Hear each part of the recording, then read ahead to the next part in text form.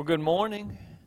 It is good to see you this morning. I pray that you've already had a good morning. Thankful to be able to worship with you. Thankful to be able to sing songs that are gospel-centered and doctrinally true.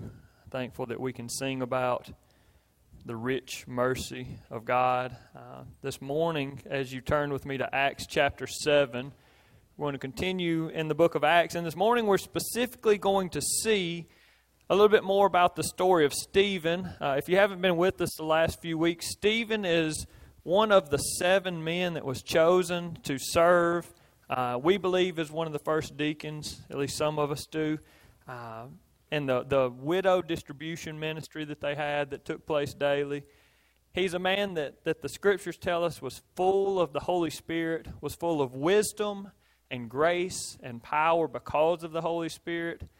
But even though this man seems to be doing good things in the community and serving people well and witnessing and telling about Christ, there were some men, non-Christians, some Jewish men that did not like his work, did not like his teaching, so they set up false witnesses against him. They have this mock trial, and they've brought these accusations, several accusations. I want to give those to you this morning, what the accusations are, because we didn't spend much time on them last week.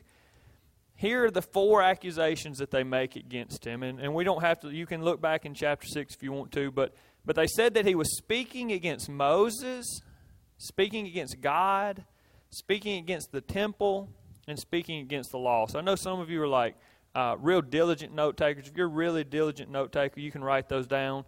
These aren't going to be the main point today, but what we're going to see today is in this trial scene, Stephen is given the opportunity to defend himself. So they're going to ask him, hey, what do you say about these accusations? And he will defend himself about what he believes about Moses, what he believes about God, what he believes about the temple, or as it says, the holy place, and what he believes about the law. But it's not the main point that he's making. And this is beautiful. Last week we saw the promise of Christ that in the day and in the hour that we stand on trial or that we are being persecuted, the Holy Spirit would teach us what it was that we needed to say. And we see that here with Stephen. He speaks to these accusations, but the whole time what he's really doing is pointing them towards Christ and how they've rejected Christ and how that's not something that we should ever do. And so the text is lengthy today, so I really want us to get into it. And as you hear Stephen's speech, I'm going to let the vast majority of everything this morning be his speech here, the text that we'll read. I'll give some commentary as we go through it, make a couple of points, but really he's giving a defense speech, very much like a sermon. And so we're going to let that stand alone as much as I feel like we can this morning. So look with me in Acts chapter 7, beginning in verse 1. As Stephen is standing before these elders and scribes and the high priest, it says, and the high priest said, are these things so? And Stephen said, brothers and fathers, hear me. The God of glory appeared to our father Abraham when he was in Mesopotamia, before he lived in Haran, and said to him, go out from your land and from your kindred and go into the land that I will show you. Then he went out from the land of the Chaldeans and lived in Haran, and after his father died, God removed him from there into this land in which you are now living. Yet he gave him no inheritance in it, not even a foot's length, but promised to give it to him as a possession and to his offspring after him, though he had no child. And God spoke to this effect, that his offspring would be sojourners in a land belonging to others, who would enslave them and afflict them 400 years. But I will judge the nation that they serve, said God. And after that they shall come out and worship me in this place. And he gave him the covenant of circumcision. And so Abraham became the father of Isaac, and circumcised him on the 8th day. And Isaac became the father of Jacob, and Jacob of the 12 patriarchs. So Stephen, you have to remember, you have to kind of put yourself in the context of what's taking place here. Stephen is a Jewish person, a Hellenistic Jew, a Greek-speaking Jewish person, best we can tell, who has converted to be a Christian. He still identifies with the history of the Jewish people, right? He still refers to them as brothers and respectfully refers to them as fathers. He still sees Abraham as part of his forefather, as part of his lineage.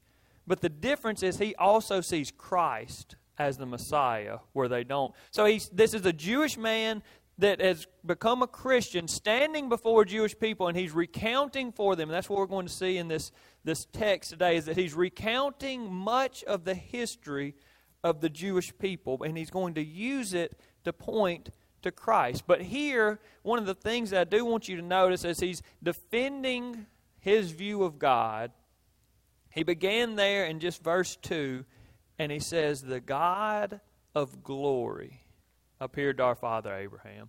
And it's a meaningful word when he says that God is the God of glory. And I didn't want us to miss it this morning. So he's showing profound respect and honor to God, but what he's saying is that glory is an attribute of our God. That glory is something that God possesses. And the idea is that God possesses honor and splendor.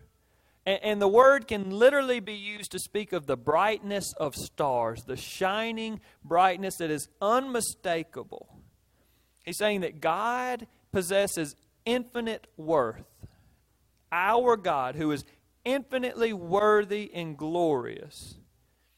And then he goes on to say, this same God is the one that called Father Abraham. This same God is the one that made the promised land the promised land. He literally promised it to Abraham. And then he told him what was going to happen in Egypt, and it happened. And then he starts to recount the forefathers. Abraham had Isaac, and Isaac had Jacob.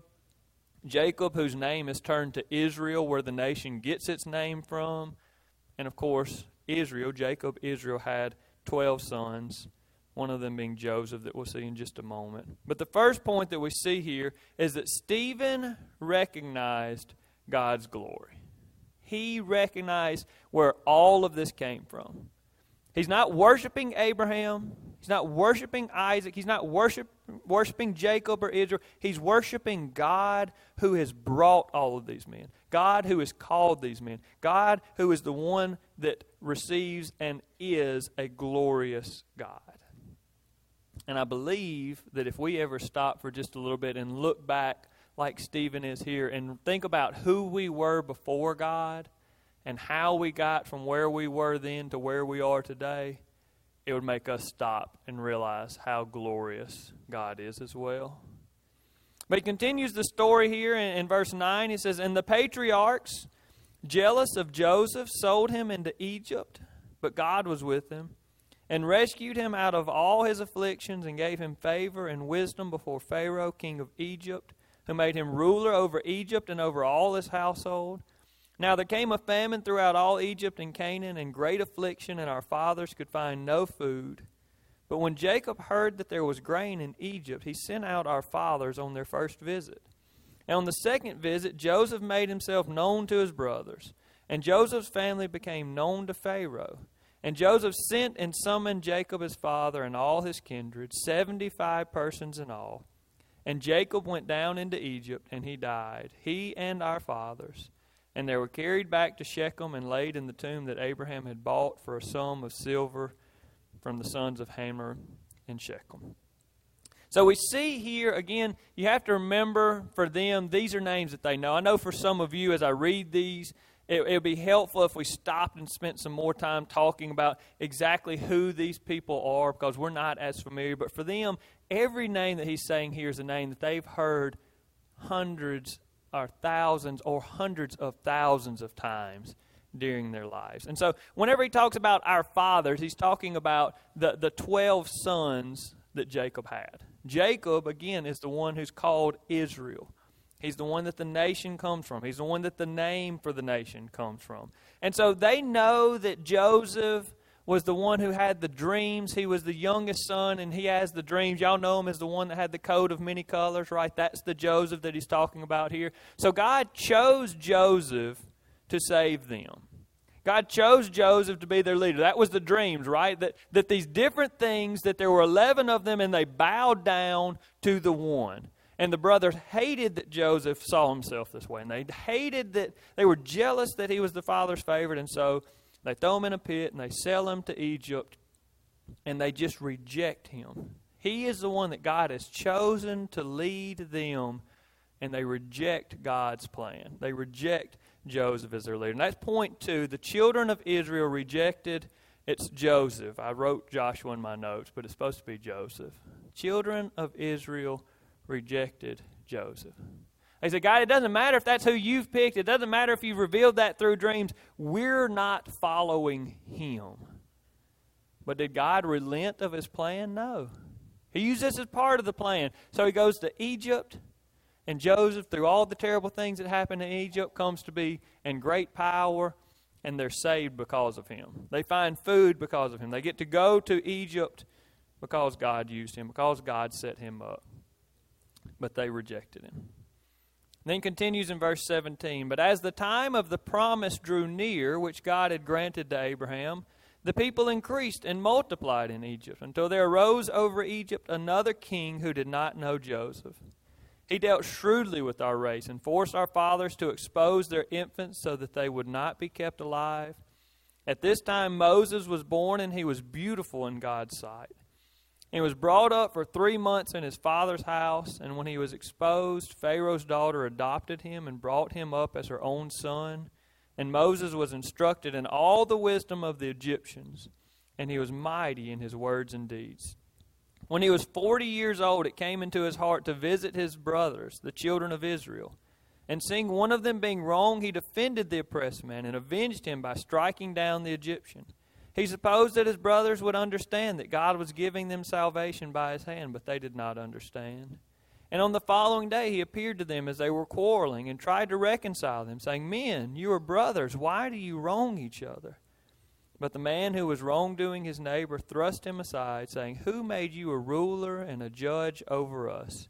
Do you want to kill me as you killed the Egyptian yesterday? At this retort Moses fled and became an exile in the land of Midian, where he became the father of 2 sons.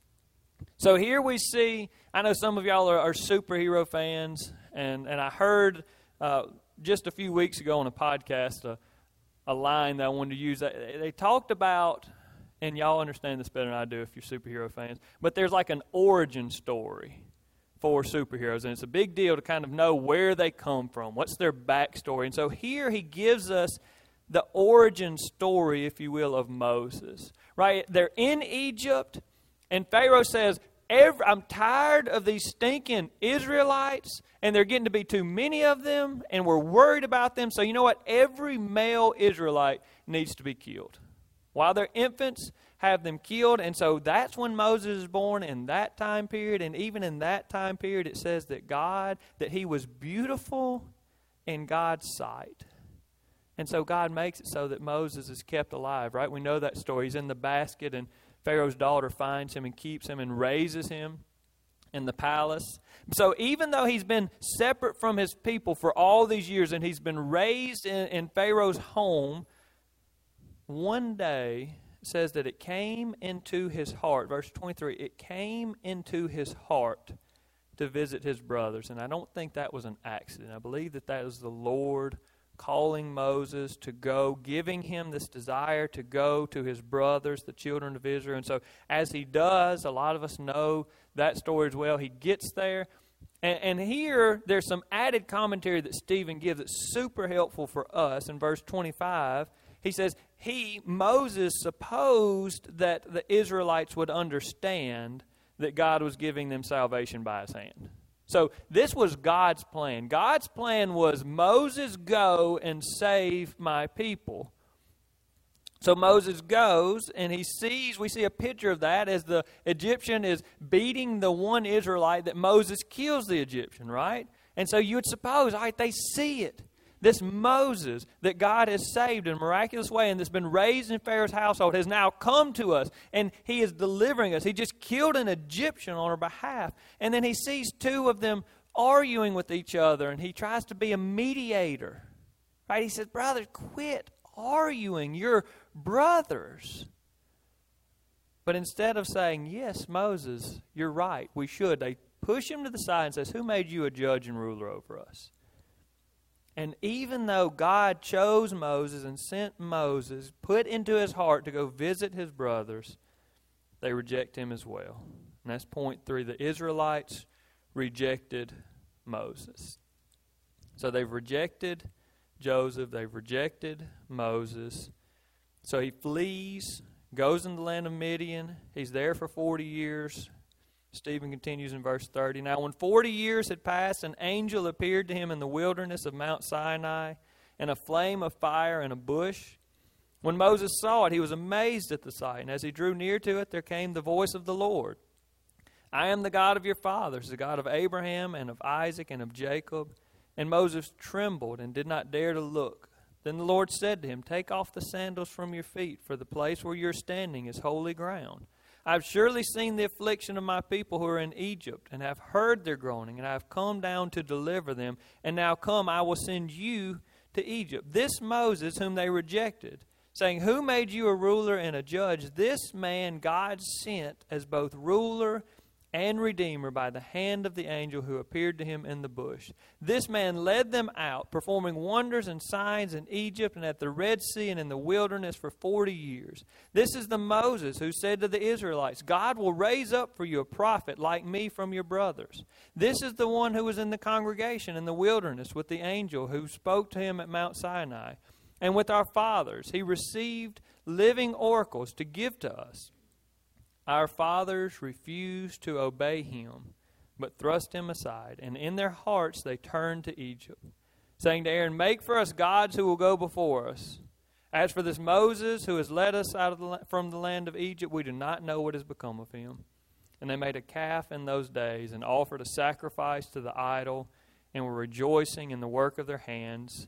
But God turned away, and gave them over to worship the host of heaven. As is written in the book of the prophets, Did you bring to me slain beasts and sacrifices during the 40 years in the wilderness, O house of Israel? You took up the tent of Moloch and the star of your god Rephan, the images that you made to worship, and I will send you into exile beyond Babylon. All right, I'll take a deep breath for just a moment. It's a lot of text to take in at one point. And I know you say, Brother Zach, why in the world are we going verses 1 through 53? But as you see, this is one speech. It has one point, and I don't want us to miss it.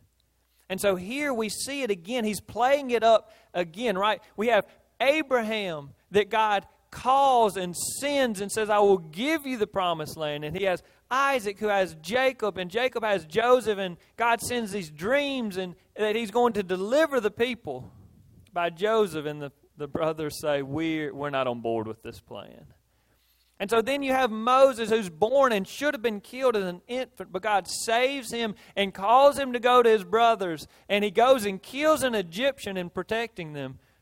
And they say, Who made you a ruler and a judge over us? So he flees and he's in another country. And while he's there, God appears to him in a burning bush and says, I have heard the cries of my people and I'm sending you to save them. And so Moses goes and Moses shows up.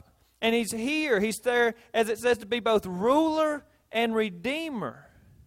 And he does the signs, and he does the wonders, and he parts the Red Sea. And they see all of these things, and God uses him to bring about the plagues.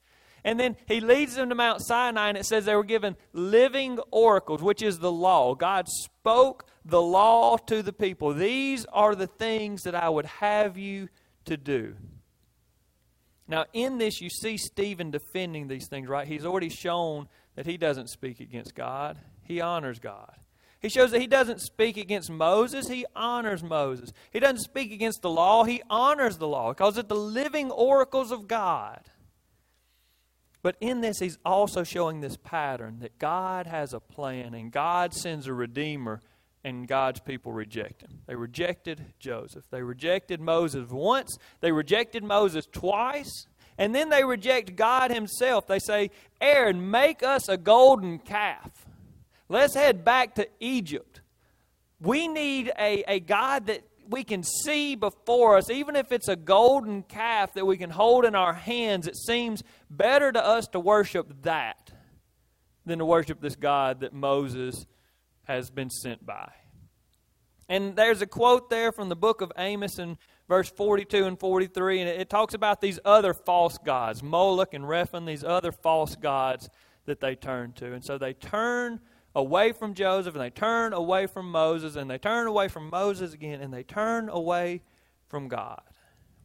And point 4 is that the Israelites rejected God's plan.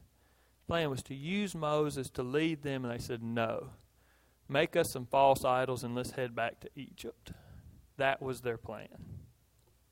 And I pray that you're starting to see the pattern now that Stephen's showing them over and over. Here's God's plan. Here's our forefathers rejecting it. Here's God's plan. Here's our forefathers rejecting it. He does continue. There's a little more text. Verse 44. Our fathers had the tent of witness in the wilderness, just as he who spoke to Moses directed him to make it, according to the pattern that he had seen. Our fathers in turn brought it in with Joshua when they dispossessed the nations that God drove out before our fathers. So it was until the days of David, who found favor in the sight of God and asked to find a dwelling place for him, the God of Jacob. But it was Solomon who built a house for him. Yet the Most High does not dwell in houses made by hands. As the prophet says, heaven is my throne and the earth is my footstool. What kind of house will you build for me, says the Lord?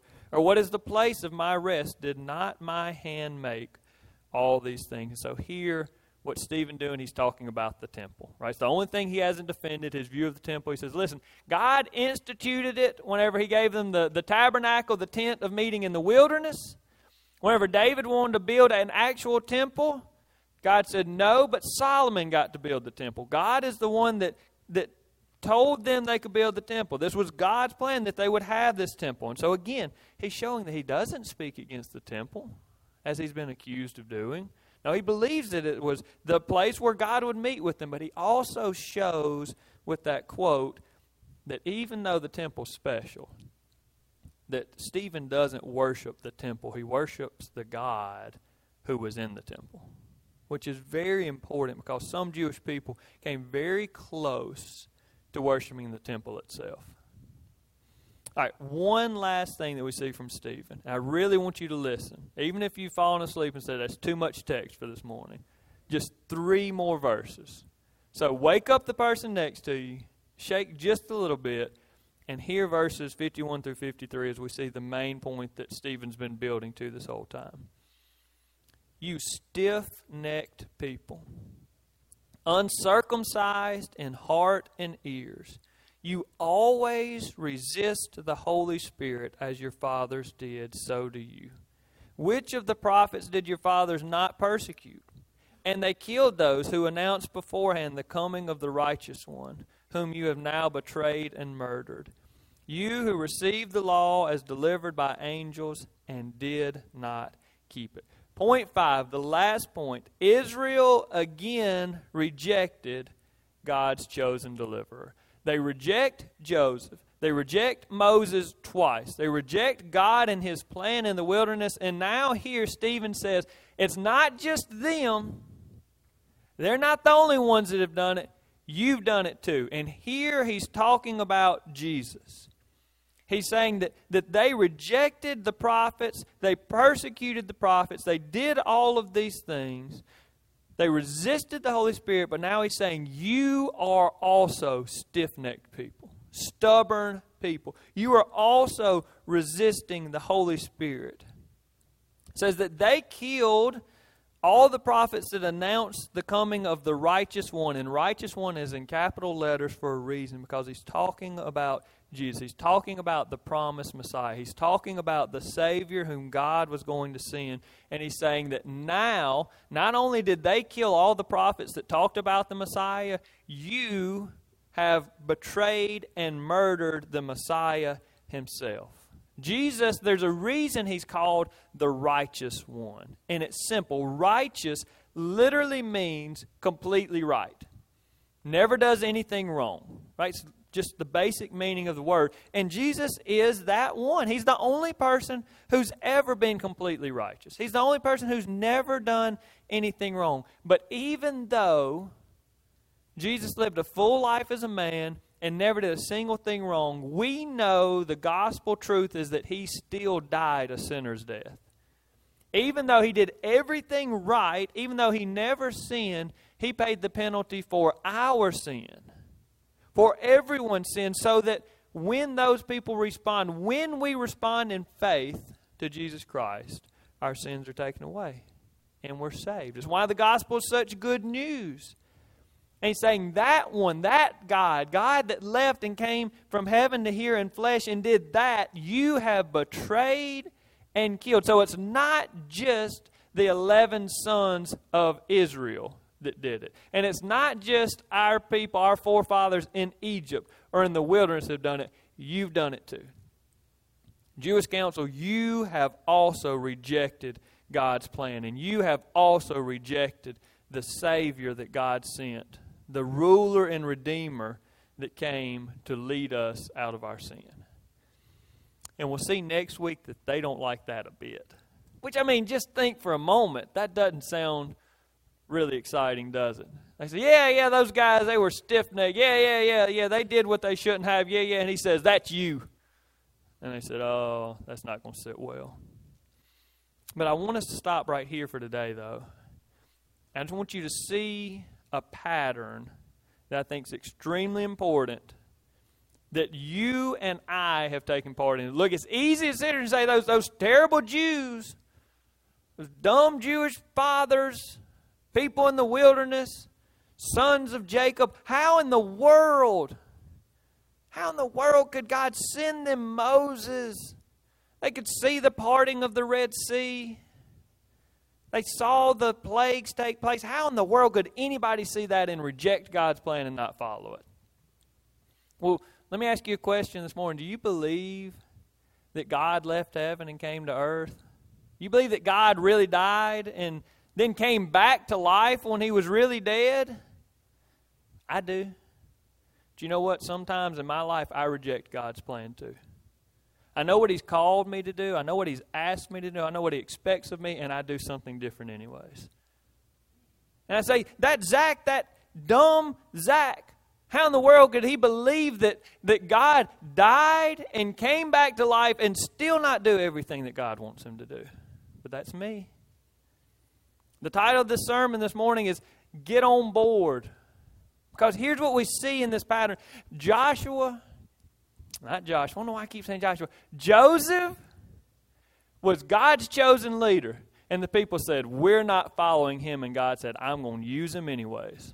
Right? He went to Egypt and he was still the only way that they could be saved. And they said, Moses, God's chosen leader, we're not following him. And God used Moses to save them anyways. And people said, Jesus, God's chosen leader, we're not following that guy. But I tell you this, there's no other way that people can be saved.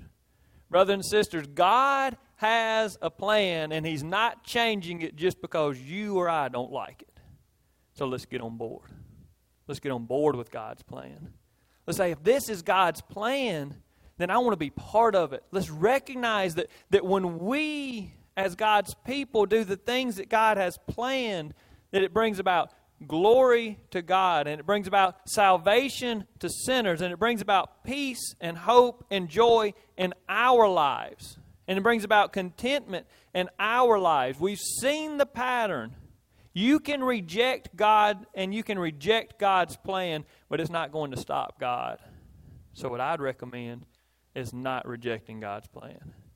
If there are places in your life, you're a Christian here this morning, but there are some things that you've held on to and not given over to God, brothers and sisters, it's time to give it up. Let's quit being stiff-necked, stubborn people, and let's follow the plan that God has for us. And the last thing that I would say that I see in this text over and over and over that I don't want us to miss is, isn't God merciful? It's one of those times when I think everybody's going to say amen. So isn't God merciful? He is. Man, why wasn't he just done with those folks? He says, I'll send you Moses. And they say, who made you ruler and judge over us? So you know what? I sent you somebody and you rejected him. I'm done with you. But God didn't. He goes and gets Moses out of the wilderness, says, go back and get my people. And they said, we're still not following him. And you know what, God, we're not going to follow you either. We're going to make a calf. I said, I'm done with you. Picking a new people. God said, no, these are my people. Even though they don't deserve it, they're going to be my people. And I look at you and I look at me and all the things that I did before I became a Christian, all the sins that I committed, the terrible things that I thought and said and did, and that was my life, and then I recognized that it was wrong. And I repented of that. And I was forgiven, and my guilt was taken away, and I was made brand new. And I said, thank the Lord that He's given me this sort of forgiveness. And then day after day after day, I'll find myself doing things that I shouldn't be doing, thinking things that I shouldn't be thinking, slipping out of habits that I shouldn't be slipping out of. And every time God should say, you know what, that's it. That was the last straw. I'm done with you. But He doesn't. He doesn't. He says, no, you're still mine. No, Zach, you're still forgiven. Because of what Christ did in your place, that sin's taken care of too. And that sin's taken care of too. And that sin's taken care of too. And I can't help but get excited about that because that's the kind of God that I serve. One who says, no, I'm not going to be done with you. I'm going to continue the good work that I've begun in you until I bring it to completion. Brothers and sisters, this morning we have before us an opportunity, as we do every day, to take up our cross and to die to ourselves. To say, I've been doing it the wrong way. I've been rejecting the God of glory, but I'm not anymore. If you've never given your life to Him, brothers and sisters, I want you to know that He has still shown great love and mercy to you in sending His Son to die. If you're here this morning and you're a Christian, but you know that you're not living the way that you should, there's mercy to cover all of our sins. I invite you to stand this morning. If you need to repent, I pray that you would repent of your sins. If you need to accept Christ, I pray that you would accept Christ. There are other things that He's calling you to do. I pray that you would do those things. This morning we're going to sing, and we're going to start in the second verse, which is odd, but this second verse of the song says, what patience would wait as we constantly roam. Brothers and